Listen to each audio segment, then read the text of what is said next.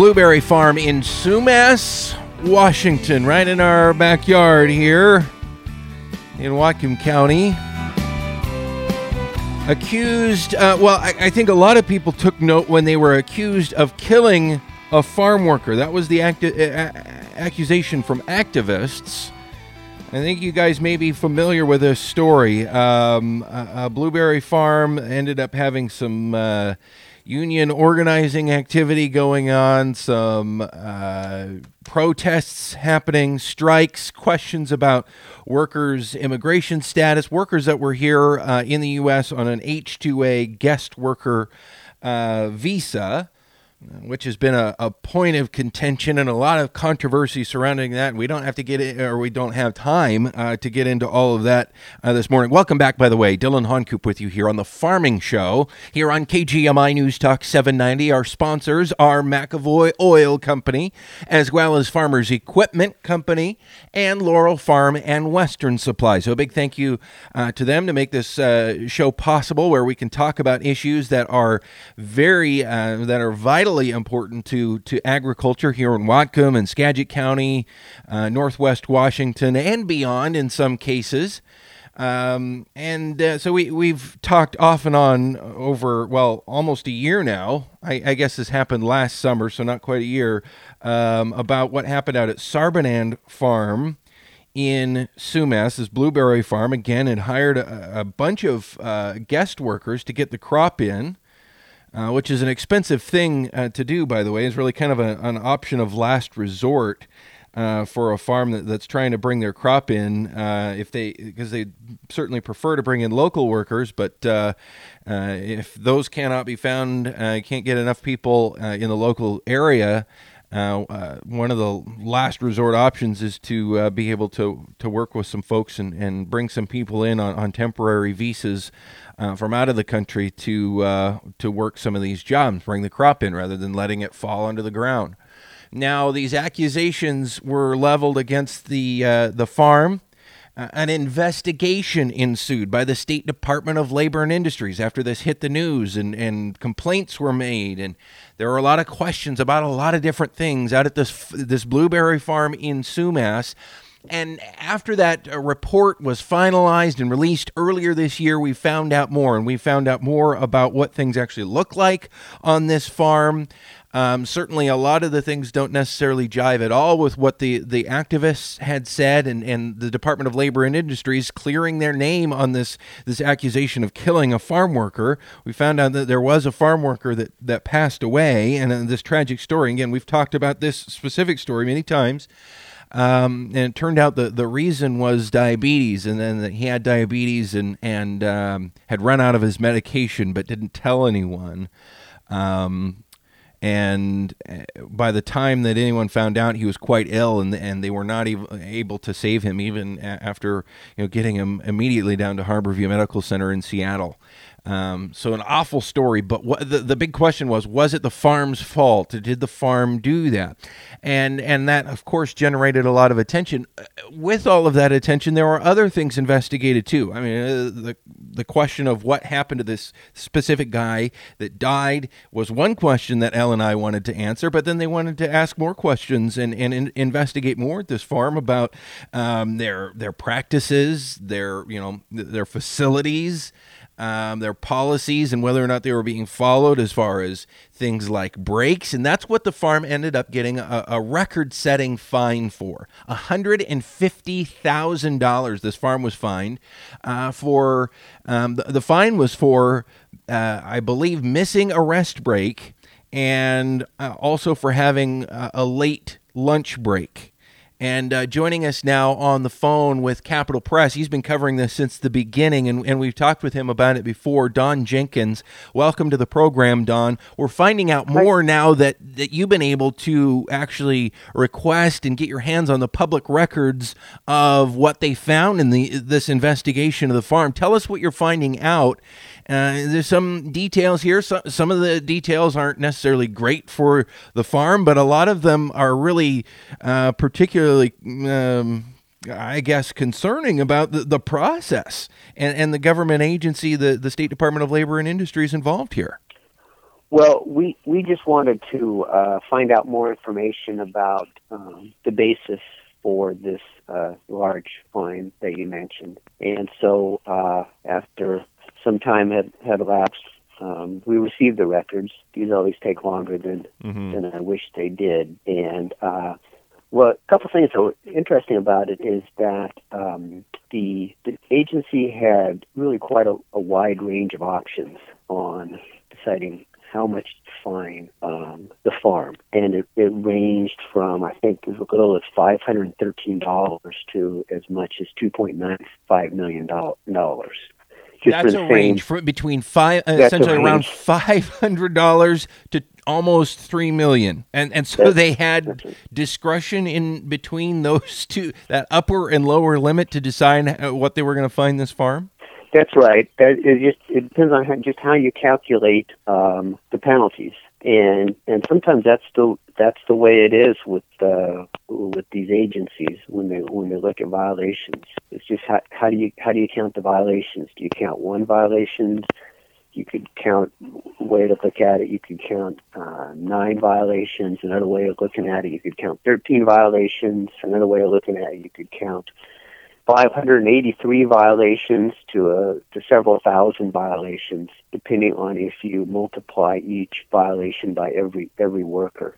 Now, don't they have policies, though, on how this... Because in some ways, this is an issue of justice, and the state is there in an enforcement role. They're supposed to make sure that people are following the rules, and there should be some kind of standard out, just like there is, if somebody gets pulled over and gets a speeding ticket, while there is some discretion based on the particular circumstances, and for the officer who's choosing to give the fine, there are some questions about, well, did it fall in this category or that category, and what's the process here? Doesn't that apply to L&I here? Don't they have some policies that say, okay, first time offender,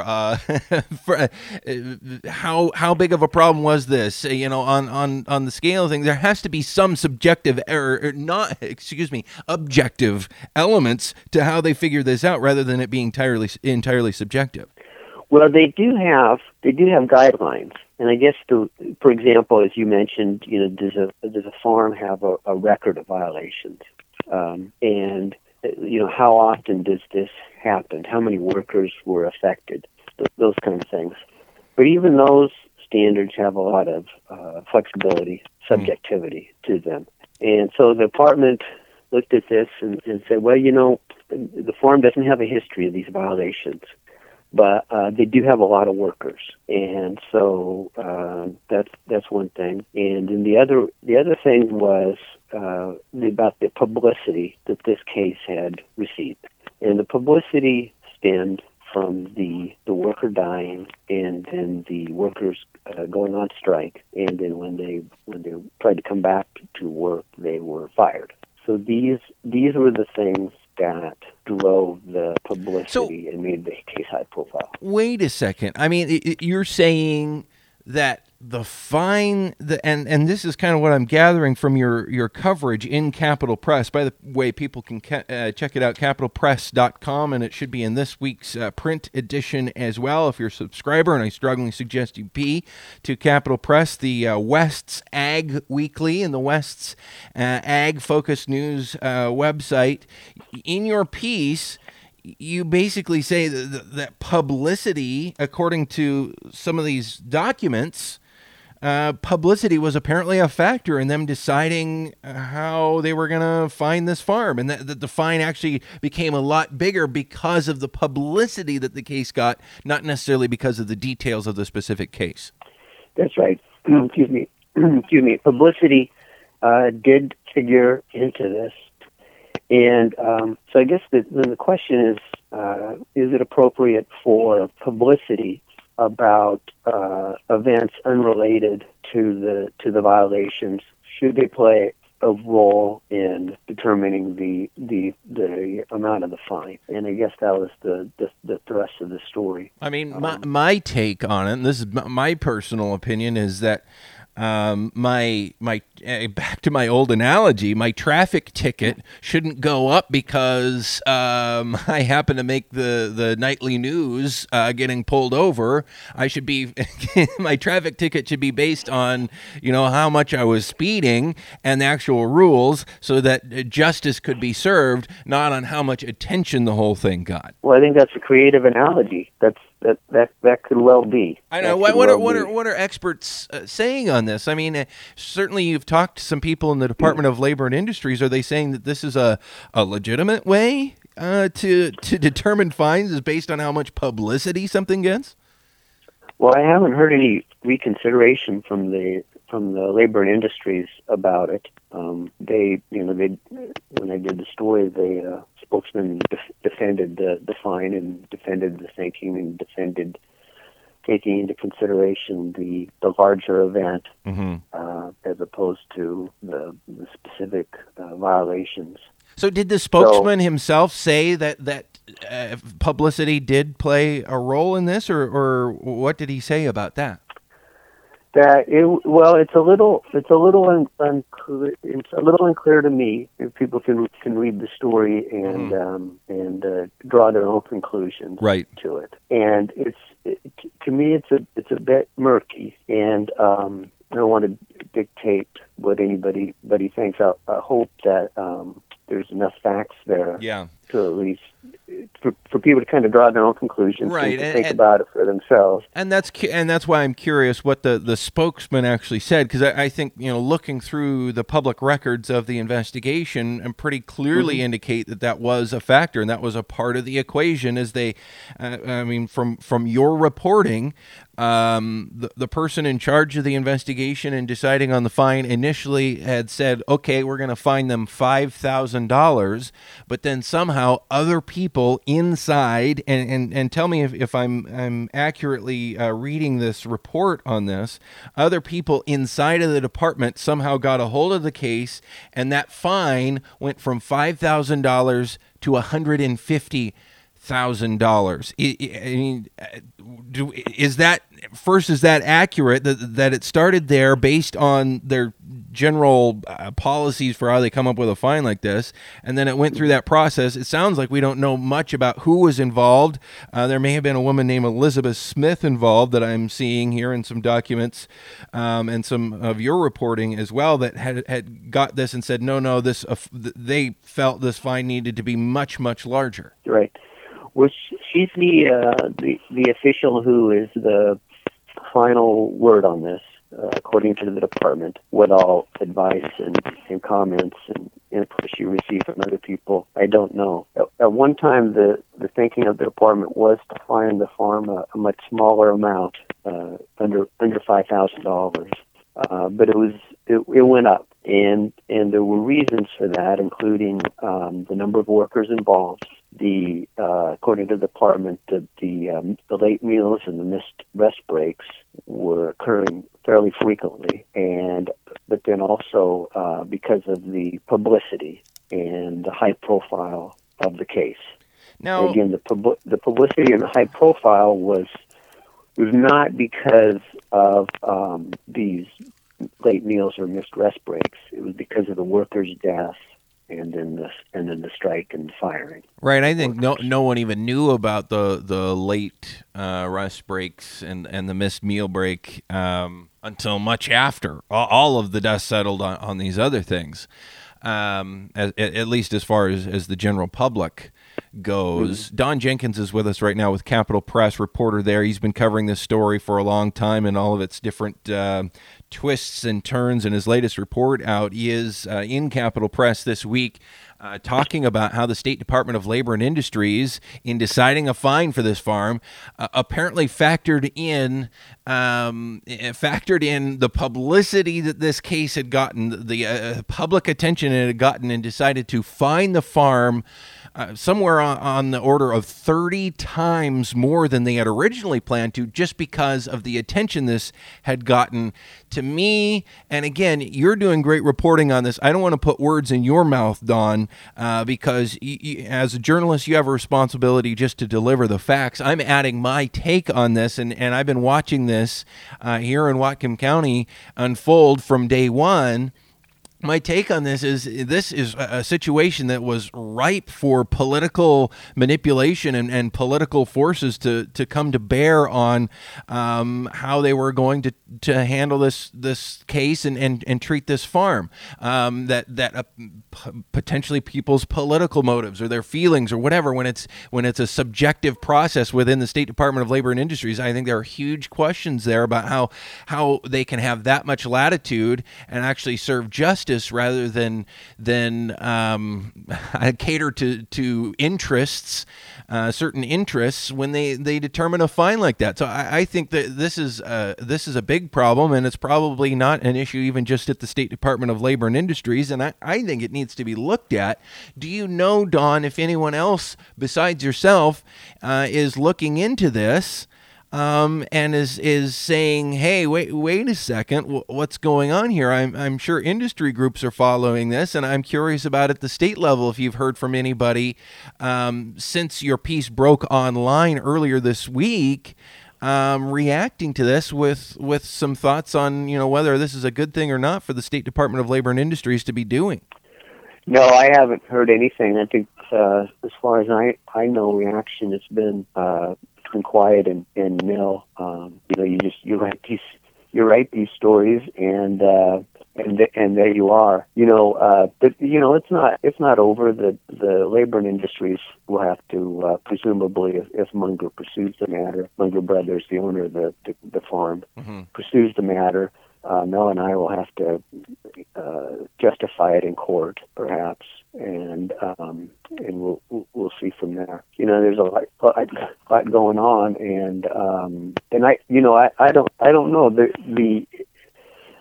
Certainly there's broader issues here about the H-2A program and just the general idea that farm workers are mistreated. And I think there are big questions here as well about the policies of rest breaks, and those policies really grew out of the controversy and some of the political things that happened in the wake of what happened down at Sakuma Brothers Farms in Skagit County, and that got a lot of attention as well and ended up in some changed laws.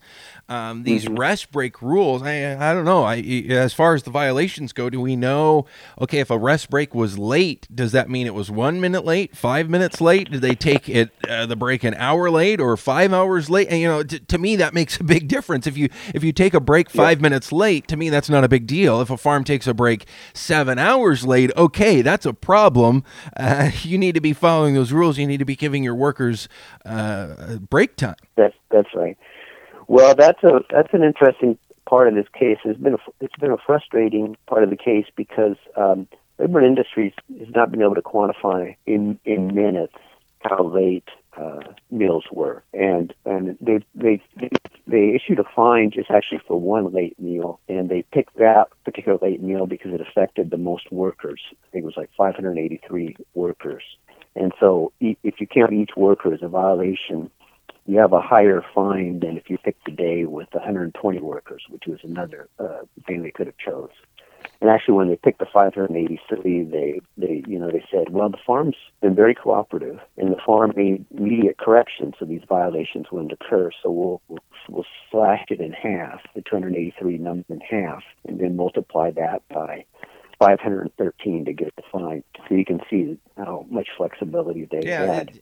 Just seems like an odd process because from what you've uncovered, apparently the Department of Labor and Industries actually found 13 violations. I think I had that number right, but the fine was only for 2 of those. Right. So what does that really mean? And why, if it was a problem, why wasn't it a fine for all of them? Or if it wasn't a problem, why would... there's just a lot of questions around this when we look under the surface and how this all really works. Kind of like apparently kind of like making sausage or something. You don't want to really see the process behind the curtain, so to speak. Don Jenkins with Capital Press talking about this report. And again, you can find it online, capitalpress.com. Also in this week's print edition out yesterday. Don, thanks so much for your time. We appreciate your reporting on this. Keep us posted as this continues to develop. Like you say, there could be an appeal here, and who knows what could come next of the story, but we certainly appreciate your time this morning. All right, well, thank you.